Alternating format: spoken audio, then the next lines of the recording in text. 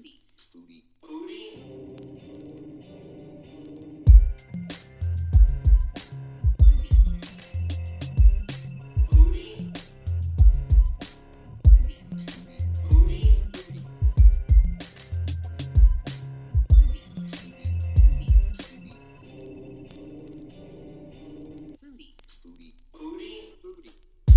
From the Not a Foodie studio, which is a Zoom room in my bedroom and Mike's living room, I guess. It's the Not a Foodie show. Hey, I am Tom Miali, your host of the Not a Foodie show, and with me, as always, is my co-host. It's your boy, Mike Moranti, Mikey Pomodoro, Young Prosciutto, Big Meatball. Big Meatball, that's Big a new Meatball. one. Big Meatball is like, that's the illicit little society that tries to get you to stop eating vegetables. It's like, I go to get my broccoli and they're like, no, you can't have any broccoli. Oh yeah, that's another ploy by Big Meatball to make me not eat vegetables. Anyway, it's Not a Foodie show.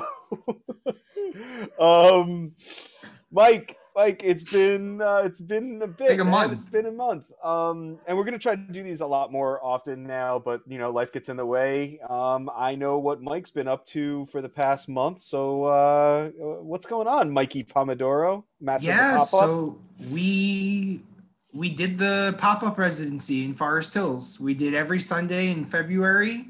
The first was a snowstorm during Super Bowl Sunday. The second was Valentine's Day. The third was the 21st, and the fourth was the 28th.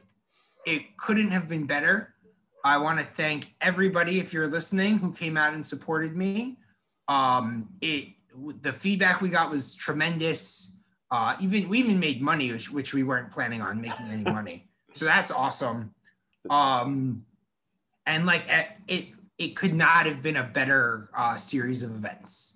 That's awesome. And now we're just trying to figure out what the next move is. We stopped by a couple times. So the first 2 weekends we were out of town, but the third weekend the kids were at their grandparents' house. Kristen and I went out the night before and had a few cocktails. Went to a little bubble-friendly, COVID-friendly cocktail party at a friend's house, and it was. It was great. It was great. I'm talking about the cocktail party and the hungover food from Mikey Pomodoro the next morning. So that was really good. But what really was amazing was the next week when I went with my kids, and they just were like, "We want everything off the menu," and I think we pretty much got everything off the menu. Pretty much, yeah. We cooked the vegetables at home ourselves. We didn't get vegetables from you. We figured we're not going to make you cook vegetables. And one and vegetable on the menu. It was great. Yeah, what do you have? String beans? String beans. Yeah, but it was awesome. We got 2 orders of the spicy rigatoni vodka sauce. Mm-hmm. And we got 2 orders thinking that there'd be some leftover for one of the kids to take to school the next day. There was no leftover food. We ate it all, and it was delicious. So I'm looking forward to see what is coming next from you.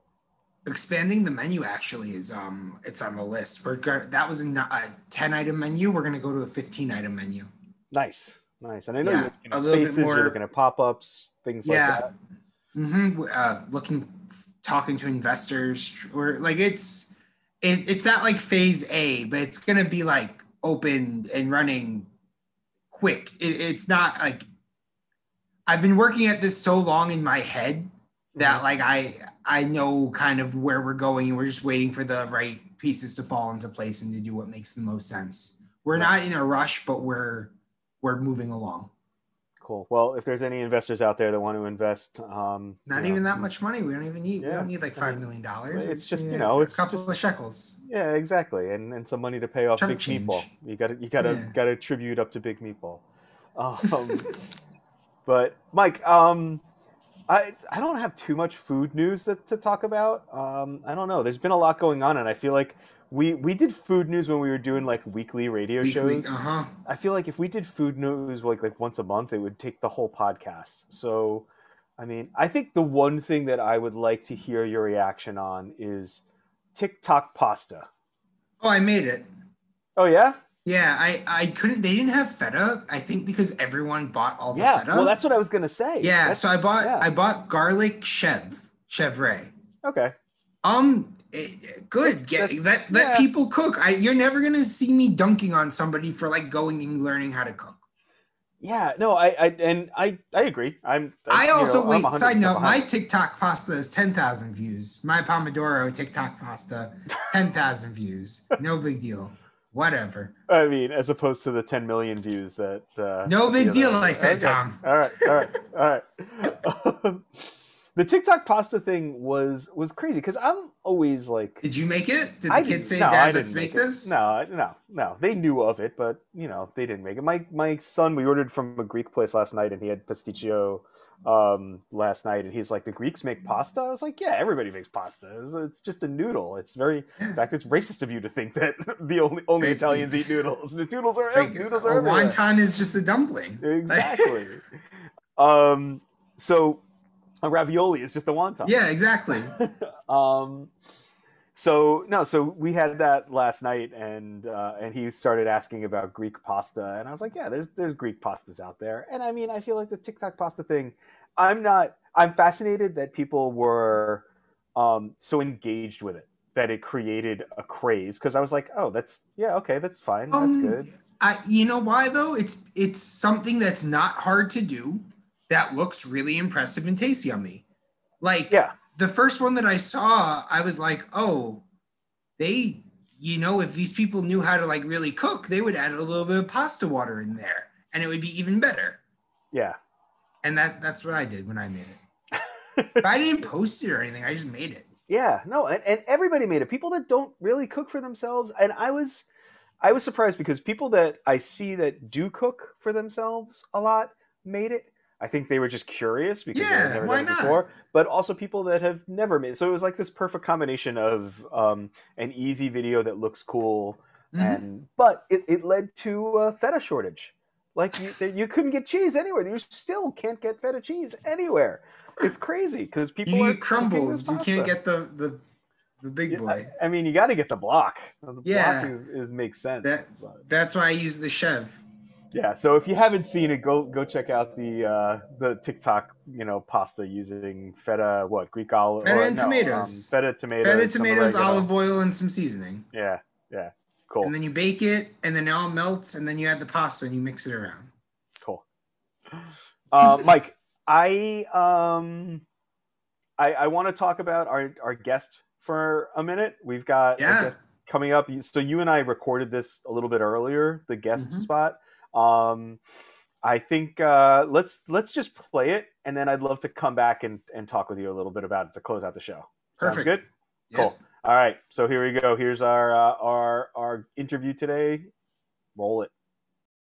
And we're back. And we're back. There's there's, Welcome there's no back. commercials. There's no commercials though. So we've got a guest in our virtual Zoom studio. So he is a writer. He lives in Brooklyn. His work has been featured in the Sierra Club, the All, the Travel Channel, Gothamist, Business Insiders, McSweeney's, a whole bunch of other places. His current book is Wild City: A Brief History of New York in 40 Animals. He is also a friend, a former colleague of mine, a Mets fan, someone who I traveled with to South by Southwest a few times, did a series of videos. Ladies and gentlemen, it's Tom Hynes. Hey, Tom. Oh man, Hey, Tom, how guys, are you? good man. It's nice to meet you, Tom. It's good to see you again.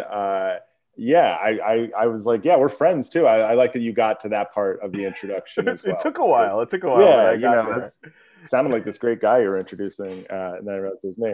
And then it's Thank you me. guys so much for having me on the podcast. I'm a huge fan, and I'm glad you guys are back up and at it, and I'm really thrilled to be here. So thank you so much. Awesome. Well, thanks for joining us. Thank you. I mean, honestly, we'll talk about your book, but I was just going through my time hop, and 1 year ago today was the day that I pre-ordered your book Oh wow. on Amazon. Just so weird, like Facebook memory that pops up, and it's a book that, like, when you and I when you were talking about writing this book, I was trying to figure out a way that we could talk about it on the podcast.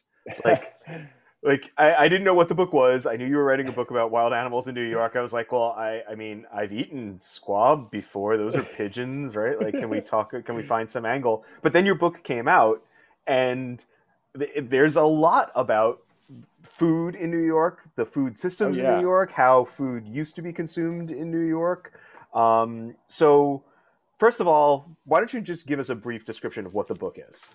Sure. Well, again, and I will just say, like, we talked last week about doing this, but I actually had an email written to you about 11 months ago with the things we've talked about. So this was on my mind too. This was the first opportunity I wanted to pursue for sure. So Wild City is about the history of New York through its animals and its wildlife. And it's kind of like, people kind of ask, like, are you an animal person? And I'm like, I'm really more of a New York person. Like, this was really like an excuse to write a book about New York.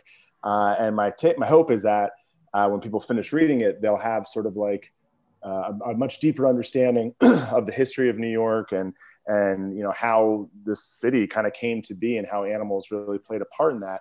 And I think for, one of the things that I was thinking about that would work for our conversations. And let me just back up one little bit. The book is broken into 40 chapters, and each chapter is about a different animal. Is there a chapter on possums? There's not, but there should be, because I've seen a possum in Brooklyn. I grew up in Queens in Forest Hills, and we had a backyard, and we would, in high school, smoke a lot of weed back there. And so we were out there one night smoking weed, and we heard an opossum kill like a family of birds. Holy And God. like there were like shrieks, and then there were no shrieks. Oh my God. I mean, are you sure that that's what happened? I mean, any story that you preface, like, two of my friends were there in my backyard. Yeah. We weren't hallucinating. We weren't like dropping acid and Molly. We were just smoking some weed. Yeah, it was like early 2000s weed. I don't know what it was. Not early 2000s weed, Tom. We're not the same. It was late 2000s. Oh weed. my God! I was gonna say 90s weed, and then I graduated high school in 2010. Oh my God. All right. There's not a marsupial in the book, but there should be. Or not a marsupial, an opossum. I think opossum. It's the only marsupial in North America. Yeah, that's right. Yeah. It's one of these. I mean, yeah, it's kind of crazy that they're kind of like this commonplace marsupial. I saw one in Brooklyn Bridge Park in Dumbo, which is very well trafficked. More. I don't know about your backyard, but I think it was more traffic than that. And like, it's just like, oh yeah, there's a possum. I mean, I think I do mention there's an epilogue in the book, and it kind of is set in Brooklyn Bridge Park, which is near where I live, and it was like a big inspiration for the book, obviously. And I was saying, like, all the different animals you can see in a possum. So an opossum is mentioned, good. But is not featured. And the other animals that should have been featured that I really regret are seagulls. I've come to really have a begrudging respect for seagulls and like their bad attitudes. Oh my God, they're the assholes of the air, and I love it. Respect, game. Total meatheads, and I think they actually come from Massachusetts, so I kind of like just hear like Pats fans like that. They're just like screaming like how good Tom Brady is and seagull. They are the massholes of the birds. Yeah, they really are. Yeah, park the car. Yeah. Tom Brady. Yeah, just okay, we get it. So anyway, if we could just do this all day, but to bring it just back to the food element, I think the best chapter that I have in here as far as like food and New York City's relationship to food is pigs, and this is something that I didn't really know about. I thought you were going to say Pizza Rat. Sorry to interrupt. Pizza Rat is in here. Pizza Rat is in here, no doubt. I can't write a book in 2020 and not include Pizza Rat about New York City wildlife. Pizza Rat actually has his own full-page illustration, which I'm going to show the camera like we're on video. I still want to see it. Okay, yeah, well, I'll show you. So pigs. Here's real quick. Here's the Pizza Rat. That is a drawing of a rat pulling pizza up subway stairs. That is honestly, exactly I do want to talk about pigs because pigs are also near and dear to my heart, and I know a little bit of the history. But I will also say that the illustrations in this book are amazing. They're great. Yeah, I would like to shout out Kath Nash, who did the illustrations. She did an incredible job, and she was just really great to work with. I mean, there's talented people who are not great to work with, and there are great people who are not talented. And she had that rare combination of being both, and very timely and just like pleasant and lovely. So if you don't know Kath Nash, the book's illustrator, I encourage you to follow her. So back to pigs, and I know pigs are sort of the icon of not a foodie. So what was so like revealing to me is that like upper Manhattan, and not even upper, midtown Manhattan, like Central Park South to Times Square, West Chelsea, or meatpacking, Hell's Kitchen, like this was all pig farm up until like the 1860s. And people would just like let their pigs out in the, these farmers, usually Irish farmers, would let their pigs roam for their own food. And the pigs are smart enough to like come home to their pen every night. And that food that they would forage was usually other New Yorkers' trash. So pigs actually worked as like this early form of sanitation. Like they were like, the city didn't have a sanitation plan in the 1800s. You just threw your trash in the street, and the pig would turn that trash into protein for a poor family. And it was this, a pretty good deal for these poor Irish farmers. And then around 1859, 1860, Central Park is opening up, which is on the northern side of the pig farm. So like all of Manhattan is developed like south to north, like Wall Street and up. Like that's the history of New York. So like development hadn't gotten to like Midtown yet by the 1860s, but 20 blocks north of that, you have Central Park. So you have these downtown aristocrats who want to go to Central Park, and they have to pass through like what is basically called Hogtown, and it stinks. And did they really call it that? Did they call it Hogtown? Yeah, I believe it was Hogtown. And so like what would happen 1,000 more times in New York City, the nicer. So this was the first act of gentrification. Yes. Okay. Absolutely. Yeah. Took the word right out so of my gentrification mouth. isn't new. No. Gentrification's been going on since the 1890s. Well, and I think probably the Lenape Native Americans would say that it happened earlier than that. Like when they had to, when they sold Manhattan for whatever, $25, and they're like, what's commerce? So that was, I think they probably felt they got a raw deal too. But the pigs were definitely one of the earliest forms of gentrification.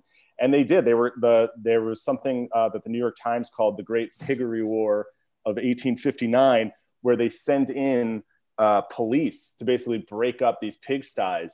And it wasn't just pigs. Like they would, what is it like? It's called offal, OFFAL. OFFAL, yeah. Yeah, and it's like rendered pig. Well, it's all of the bits that guts. You sort of don't eat. So like when you're having like a liver pate, liver is sort of awful, but like more sweetbreads and things like that. Yeah.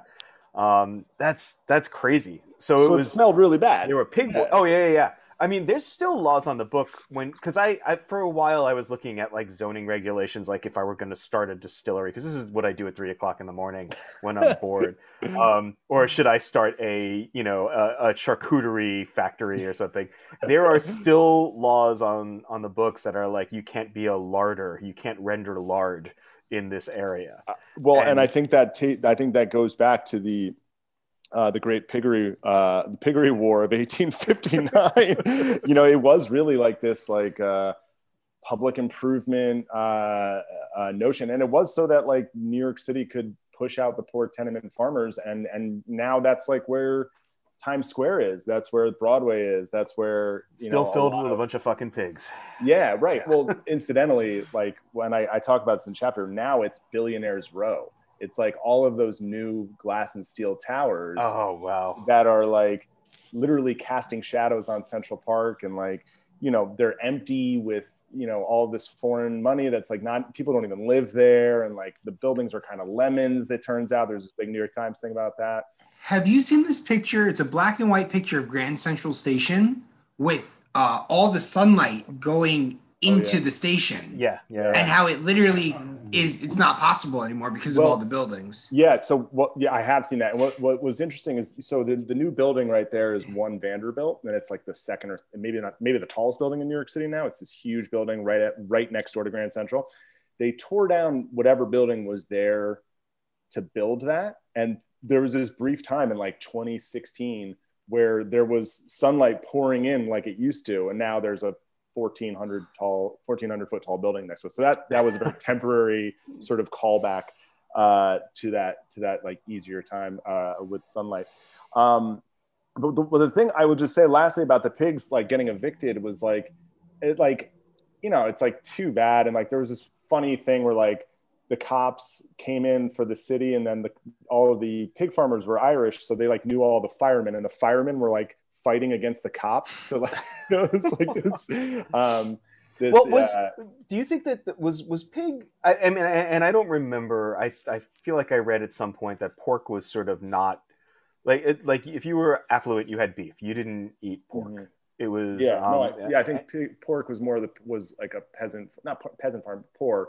Yeah, but it was not something that like I love going to old the New York Public Library has these great archives of old menus from like the 1800s and things like that, from the Waldorf Astoria, from places like that, and I think if I'm remembering correctly, pork is sort of conspicuously absent on those, and I think it was just sort of mainly feed your family, feed your community. Absolutely, with that sort of stuff. A lot of the food that they were eating in the 1860s and stuff doesn't exist now.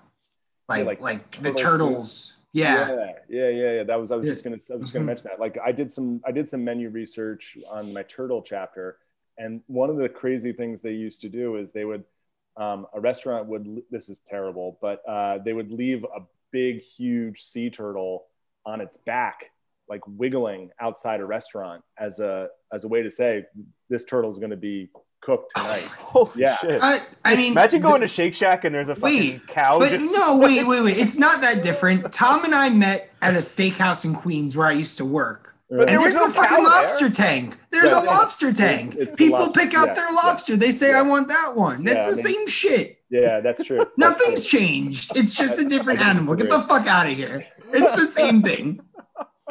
You know how many lobsters I had to take with the tongs and put it and bring it down, and then the chef down there would pop. Yeah. I can't kill a lobster. I know. We've got video proof that you can't. Yeah, it's real. It's real bad. That's a really great point, because that turtle thing totally seems barbaric, but so does the lobster. It's the same shit. Yeah, it's a great point. Well, when the lobsters are all extinct in 50 years, and lobsters don't die of old age. It's even more fucked up. That is. I mean, if we keep talking about it, I'll never have lobster again in my life. I know. Absolutely. I don't eat much lobster. Yeah. And also, I just think it's funny too with lobster, like they're just bugs, they're like really. Oh, totally.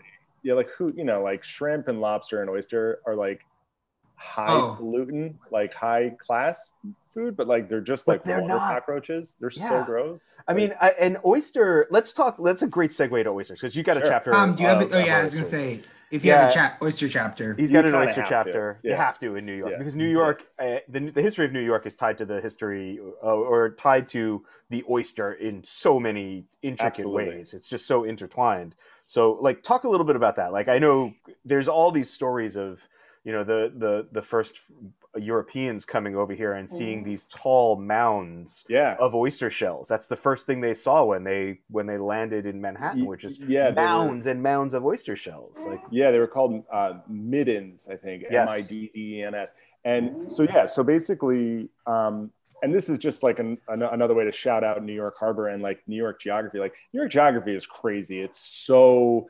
advantageous and unique, and like it's wonderful, right? Like you have this incredible harbor that like, if you had to, like, there's no other harbor like it in the world, I don't think.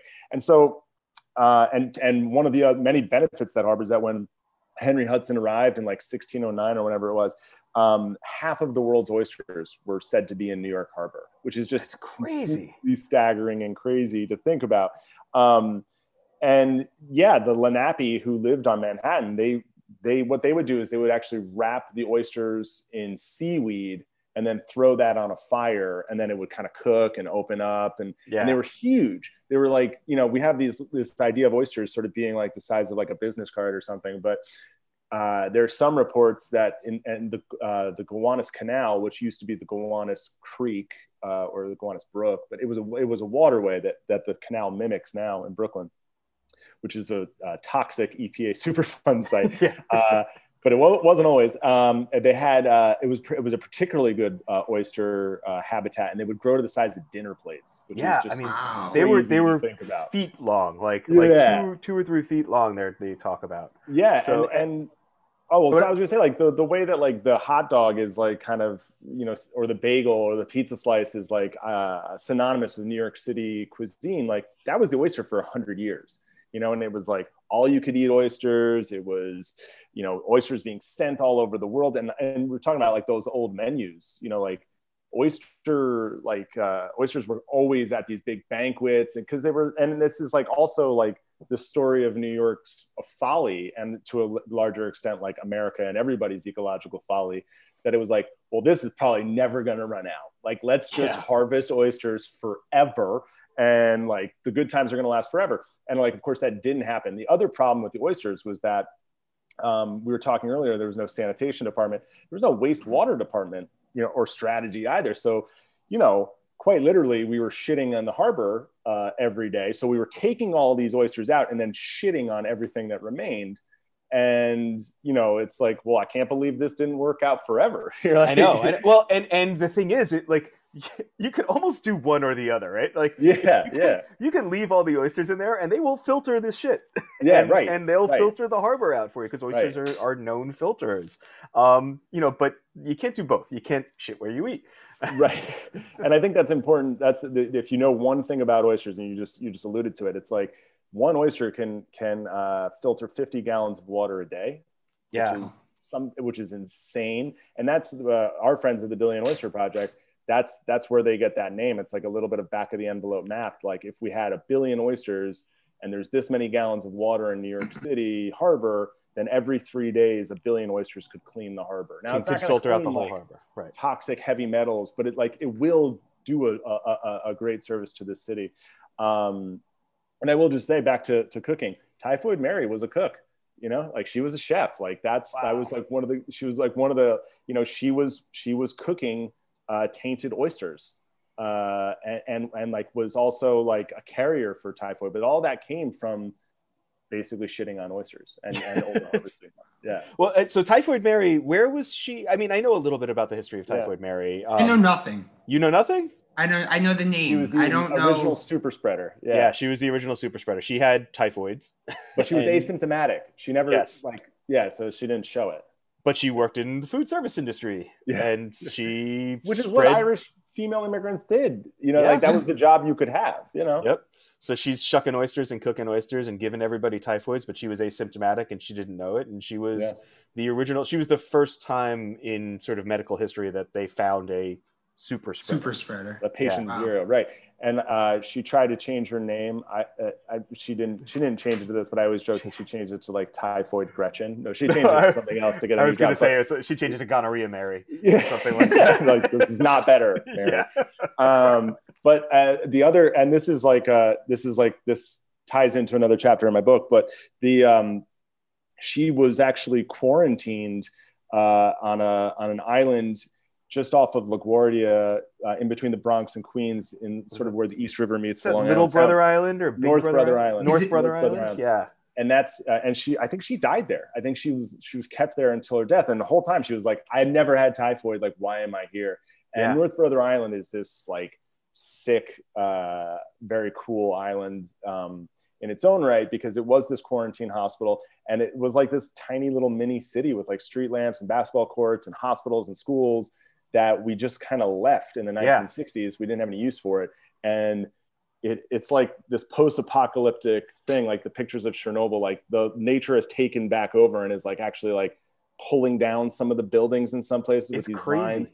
It's crazy. Cool. I know people that do kayak trips because you're not allowed there. You're not allowed there at all. Yeah. So like no boat will take you there. You're not allowed to go anywhere near there. No, I wrote to the Parks Department and I was like, hey, I'm writing a book. And they're like, yeah. I was like, can I get out there? They're like, not a chance.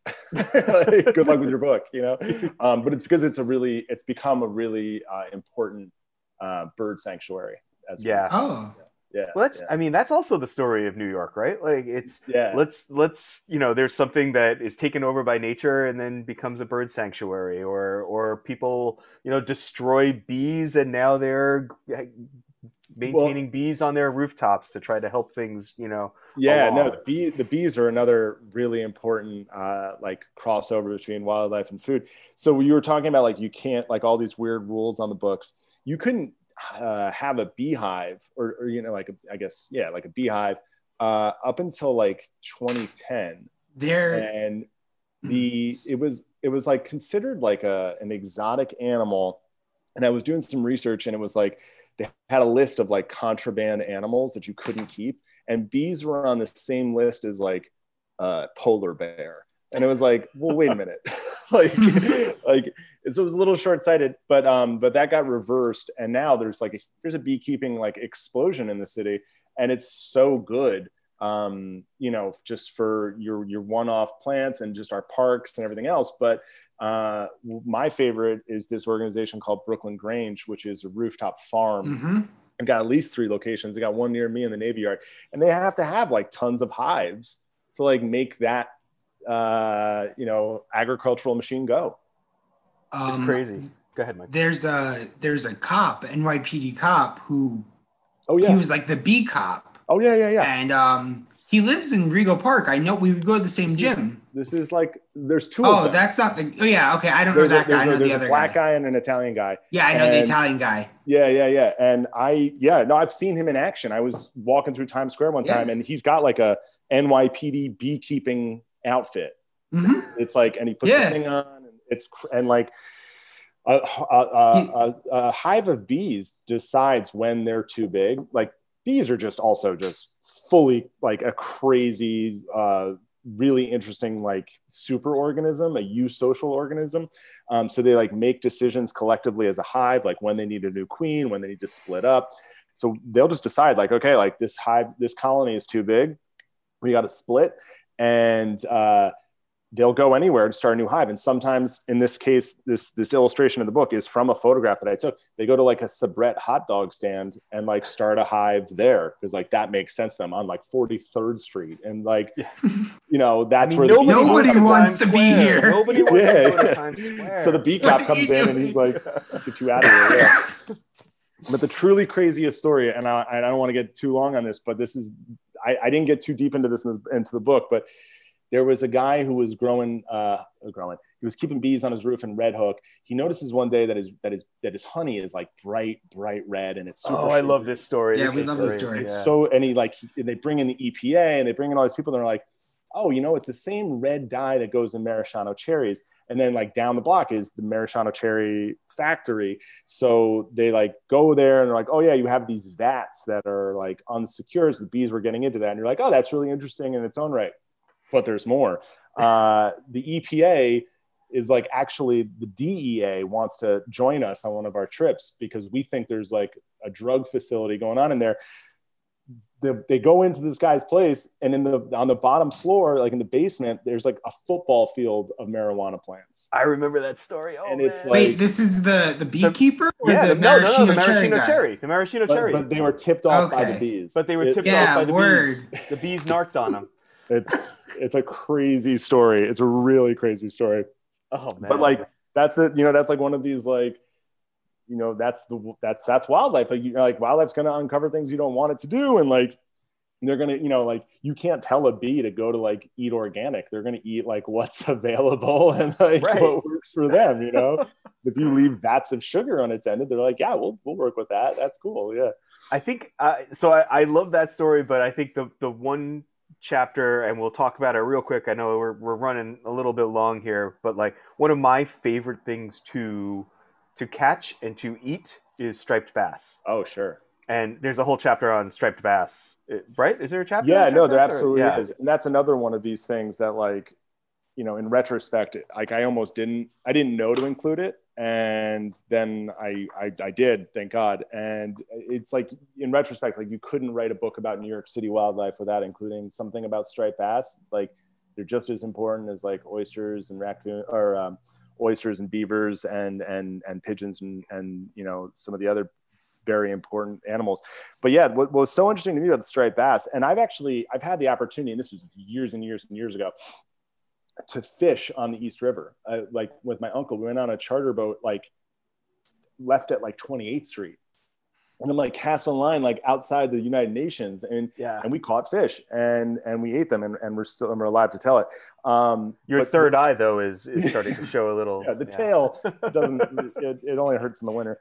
But what was so amazing to me is like really the numbers.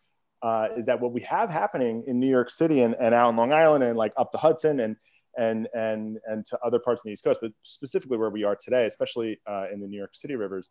So you have like a massive animal migration happening, but you just don't see it, because it's under the water. Mm-hmm. And one of the guys I quote, who's a professor at Queens College, is like, if you could, if there was a transparent view of the river, the parade of fish would be staggering. And I think people would probably go out and look at it. I mean, but I just think because it's happening in a way that we can't see, we're just not aware of it.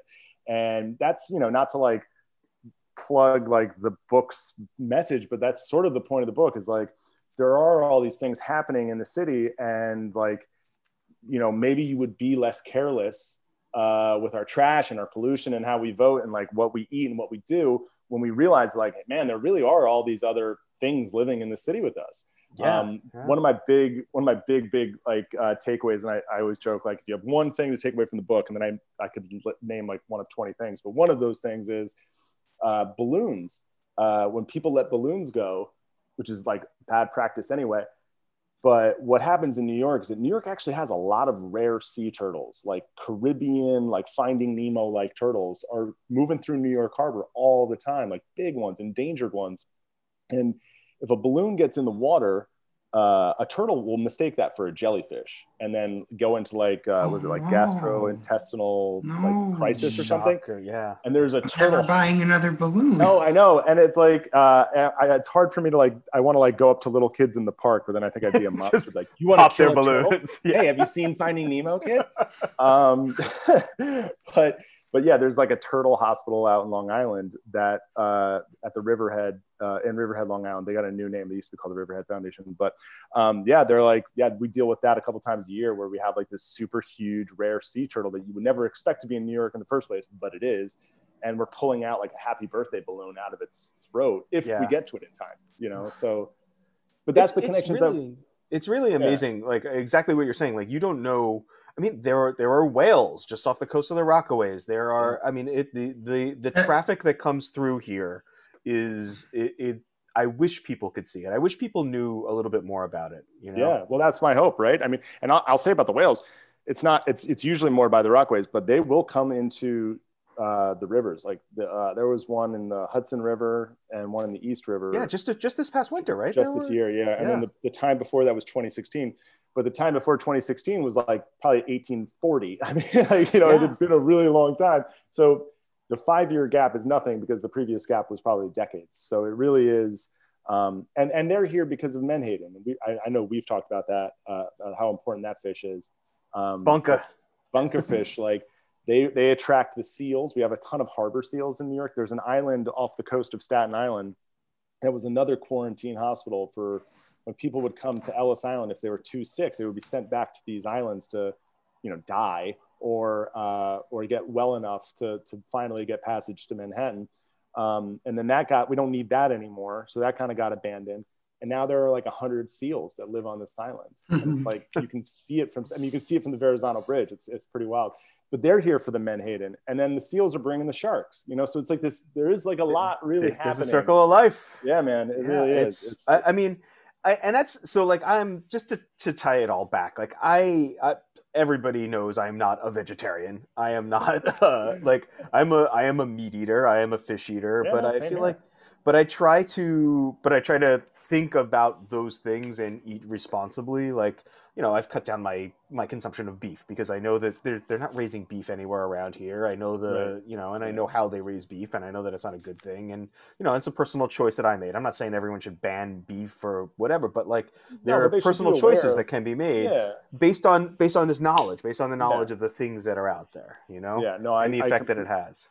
And you were just touching on like where it comes from and stuff like that. And I think, just to circle back to Brooklyn Grange and the idea of rooftop farms, I'm so big on rooftop farms because, it's not only like, I don't even know what organic means anymore these days, but like, it's basically produce that is not trucked here from, like they don't need the gas to get here, like, so if that kale and that cabbage is grown in the Navy Yard and then being sold at Wegmans, like next door, like the carbon footprint on that is a lot lower than even the most organic stuff grown out of state, because they're not driving here, like that. And that, I don't know, like you have to have a lot of rooftop gardens and farms to feed New York City, but I do believe every little bit helps. And one other thing that I think is really interesting about the rooftop gardens, and I will get off this because I can talk about this forever, is that they capture a lot of rain. And anytime the rain gets captured and doesn't mix with the sewer, that means less shit, literal shit, going into the river, which is then good for the fish. So, I mean, it really is like something we should be doing more of with green roofs for sure. Yeah. Well, Tom, thanks for spending time. We're running out of time here. Great. It's my pleasure. Thank you, Tom. Thank you, man. It was really great talking to both of you. We got to have you come back for a segment. Like you should do a monthly segment on like what food that's safe to eat, or what seagulls sound like. I saw the seagull in the park the other day, and he sounded like he had an Australian accent. I don't know what's going on with that seagull. But Tom, man, thank you very much. And, thank you guys. We're happy to have you back anytime to geek out about. Yeah, anytime. Just let me know. Food in New York. It's a real thrill. All right, Mike. We'll be right back. And I'm waving on an audio podcast. Bye. Do you want to do and we're back? Yeah, of course. Go ahead. Do and we're back. And we're back. Thanks for listening to the Not a Foodie Show. I hope you guys all enjoyed our interview with Thomas Hynes. I know I did. Super, super cool dude. It was like he had been hanging out with us for like years, not like for 5 minutes. Dude, Tom Hynes is one of my favorite people that I worked with. We, one year at South by Southwest, we hijacked a taco truck.